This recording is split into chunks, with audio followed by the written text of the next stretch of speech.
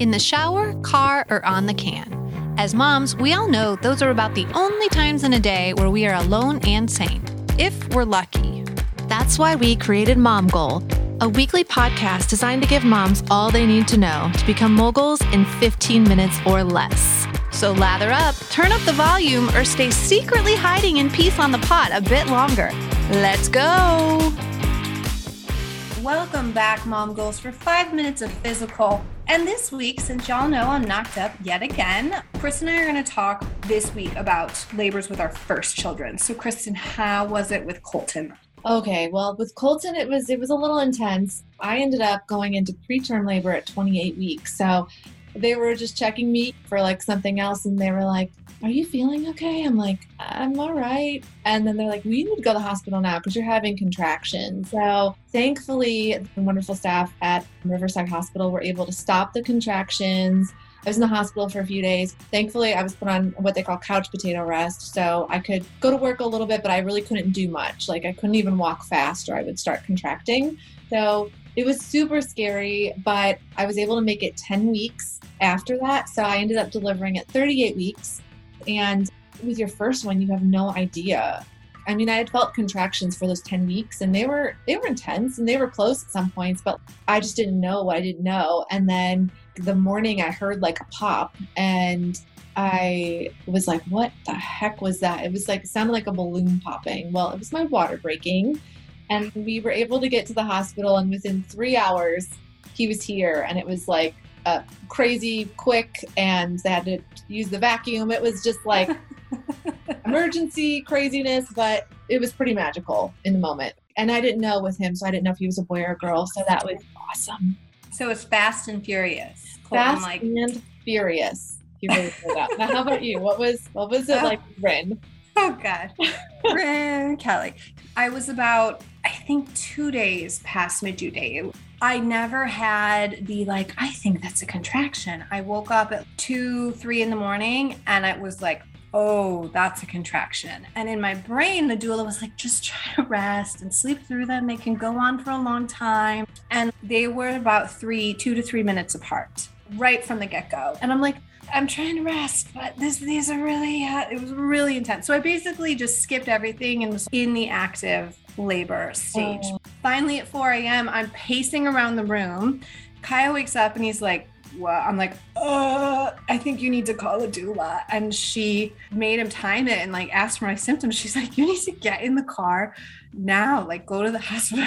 She's like, I'll meet you there. So, I had the worst back labor with Rin. My back hurt. I was on all fours, pressing my head into the back seat of the Suburban because I couldn't sit down. And then I couldn't sit down in the wheelchair. I was just in so much pain, delirious. Then they're checking my vitals. At this point, I'm stark naked, right? And they're like, we need to move you right now to the delivery room. I walked out in the hall, like just naked. Kyle's like, you need a gown. I mean, you're just so delirious. Goes out the window, yeah.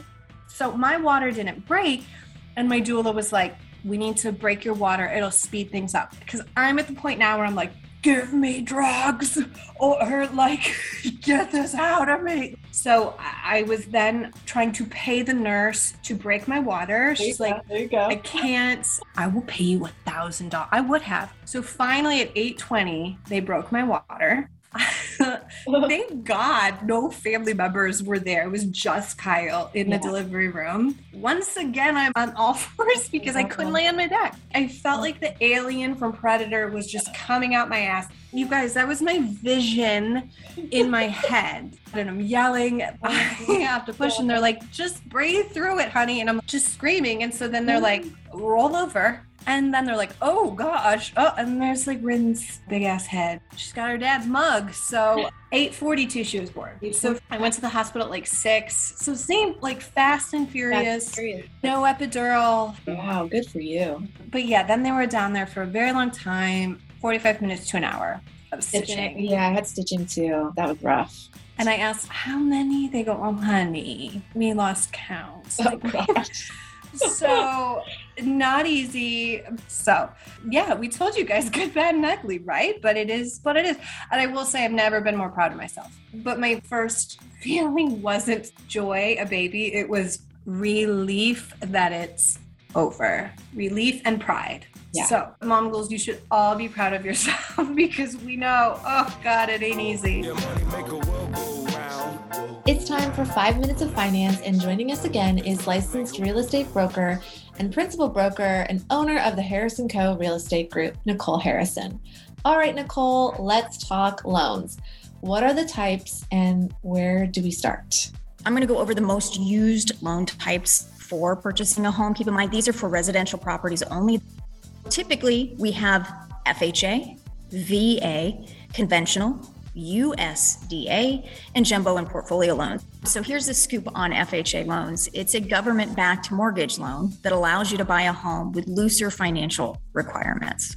So this has a 3.5% down minimum payment. And while some lenders will do a credit score as low as 580, most lenders are going to require a 640 credit score. There is a maximum loan for an FHA. So the maximum you can borrow is $420,680. And that's if you qualify for that much, right?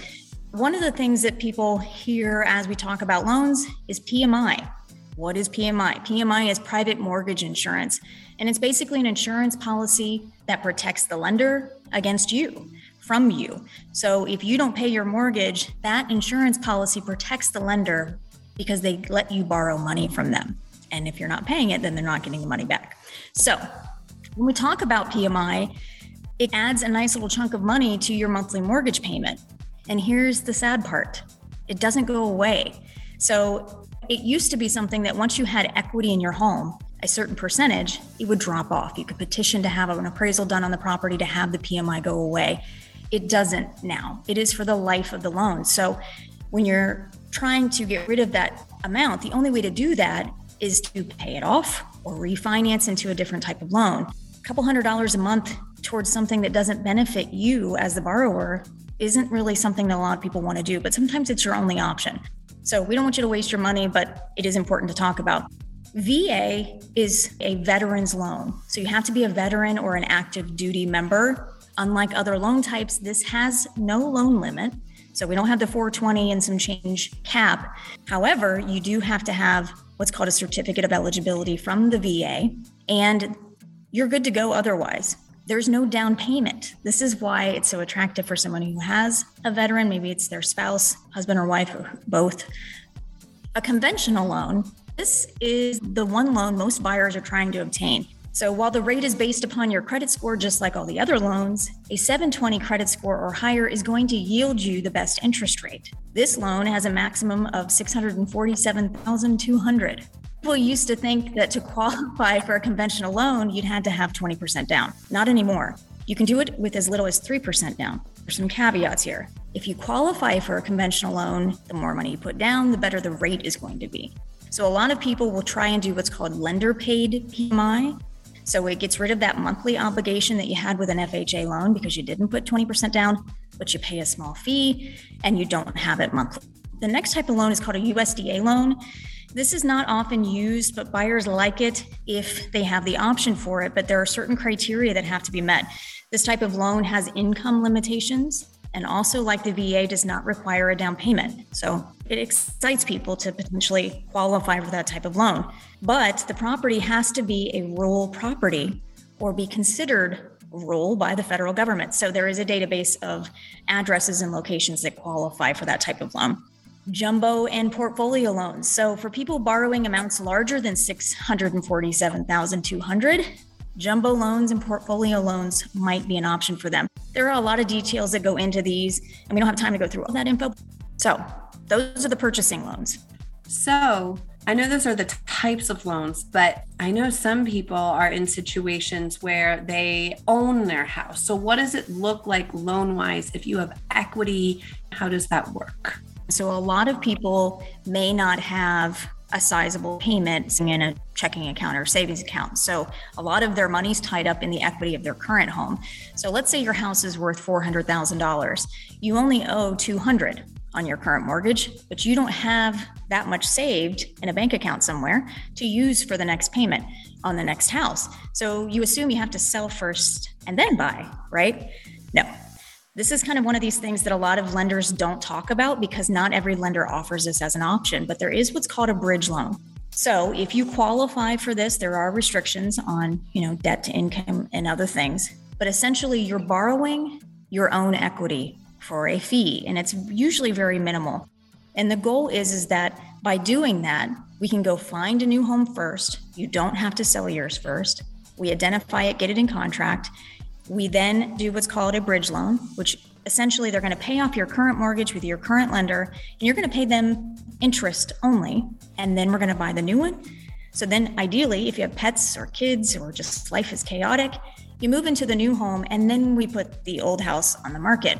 And so this is a really beneficial option for people who just don't have those funds available at their fingertips tied up in their current home. So again, not all lenders offer this as an option. So it's important that you talk to your realtor, talk to your lender if it's something that you really think you want to pursue.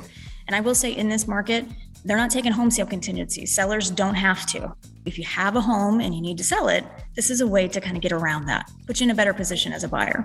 Love it. Love a good bridge loan. It sounds wonderful.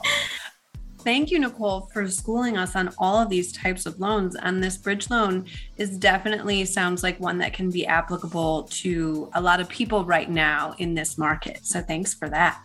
And Momgoals, don't forget to follow Nicole on Instagram at broker_Nicole or visit NicoleHarrison.com. Thanks so much, Nicole. We'll see you next week. Mommy. It's time for 5 minutes of amazing emotional knowledge with Chinwe SMI, Chief Compliance Officer for Legacy Franchises at Citigroup, podcast host, and author of Brilliance Beyond Borders. So now that we've talked about tapping into our inner genius, it's time to talk about success. And you say it's time to redefine our standards. Chinwe, tell us why we need to do that. Yes, I think it's so critical that we have fresh voices on leadership. I think especially today, as we've navigated over the last couple of years, the pandemic, one of the things that we've noted is that traditional notions of success are just not sustainable. And as I looked across industries, because I interviewed women for this book across finance, journalism, fashion, sports, music, one of the common themes we found was that in the highest levels in leadership, it was heavily dominated by men. And some of them we already knew, but industries like music, the fact that you had the number of classical works featured in concerts by women, it's in the teens, it's about 14%. And this was the case about 7 years ago. We updated the numbers and it was still around 16. So it was still hovering in the teens. What we find across a number of industries is that there's a particular standard, and most of them tend to emphasize male traits and male attributes. And we know that both men and women have male and female attributes to us. And we all need to have that ability to step into either the more assertive, aggressive, et cetera, and flow, right? Knowing when to flow, knowing when to listen and receive, et cetera. But a lot of industries have heavily focused on certain traits. And so now, as we reevaluate our workplaces, and I mean, the workplaces have been thrown out of the very rigid structural models that we've had for decades. Now we're having the ability to think about, well, what about hybrid? And what about working from home and different things?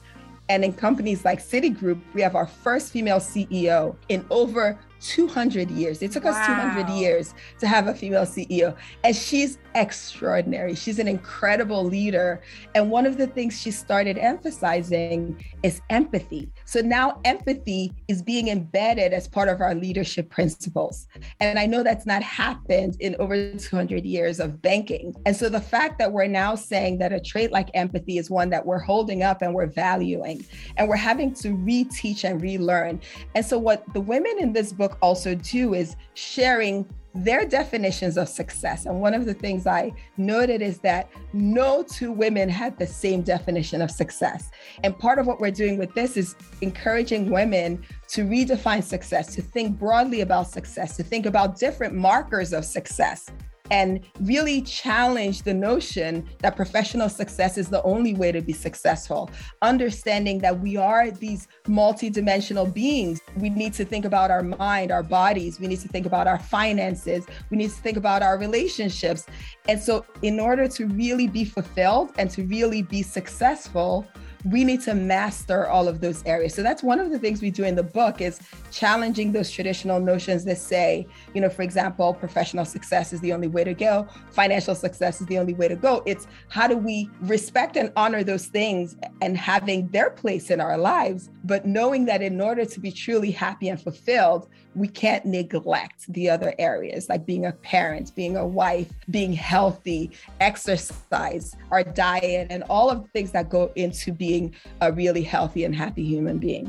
That makes so much sense. And for all of you mom goals out there, Chinwe profiles so many amazing, diverse women in the book. And I feel like that's one of our goals at Mom Goal, was defining your own definition of success and not comparing it to others. I was just going to say very quickly, that's also the reason why I included the journal section in the book, the Immigrates Journal, so people can go within and say, how does this apply to me? Yeah. Just being reflective about our own journeys. Because I also think sometimes when we have these profiles of successful people or trailblazers, and one of the things I also did was not to have only famous people or recognizable names. Some of those people are really private people, but they wanted to add their voices for the mission. So really encouraging readers to reflect on their own journeys and where they are, where they want to go, thinking about their history and how they want to integrate it into defining a future. And that's what I love about the book, is you made it actionable for the readers. Correct. So, exactly. You guys, please pick up Chinwe's book. You can get your copy now at chinwesmi.com/book or anywhere books are sold to get your copy of Brilliance Beyond Borders. All right, Mom Goals, that's all the time we have. Thanks for listening. Want more Mom Goal? Follow us on Instagram at Mom Goal. And don't forget to leave us a review.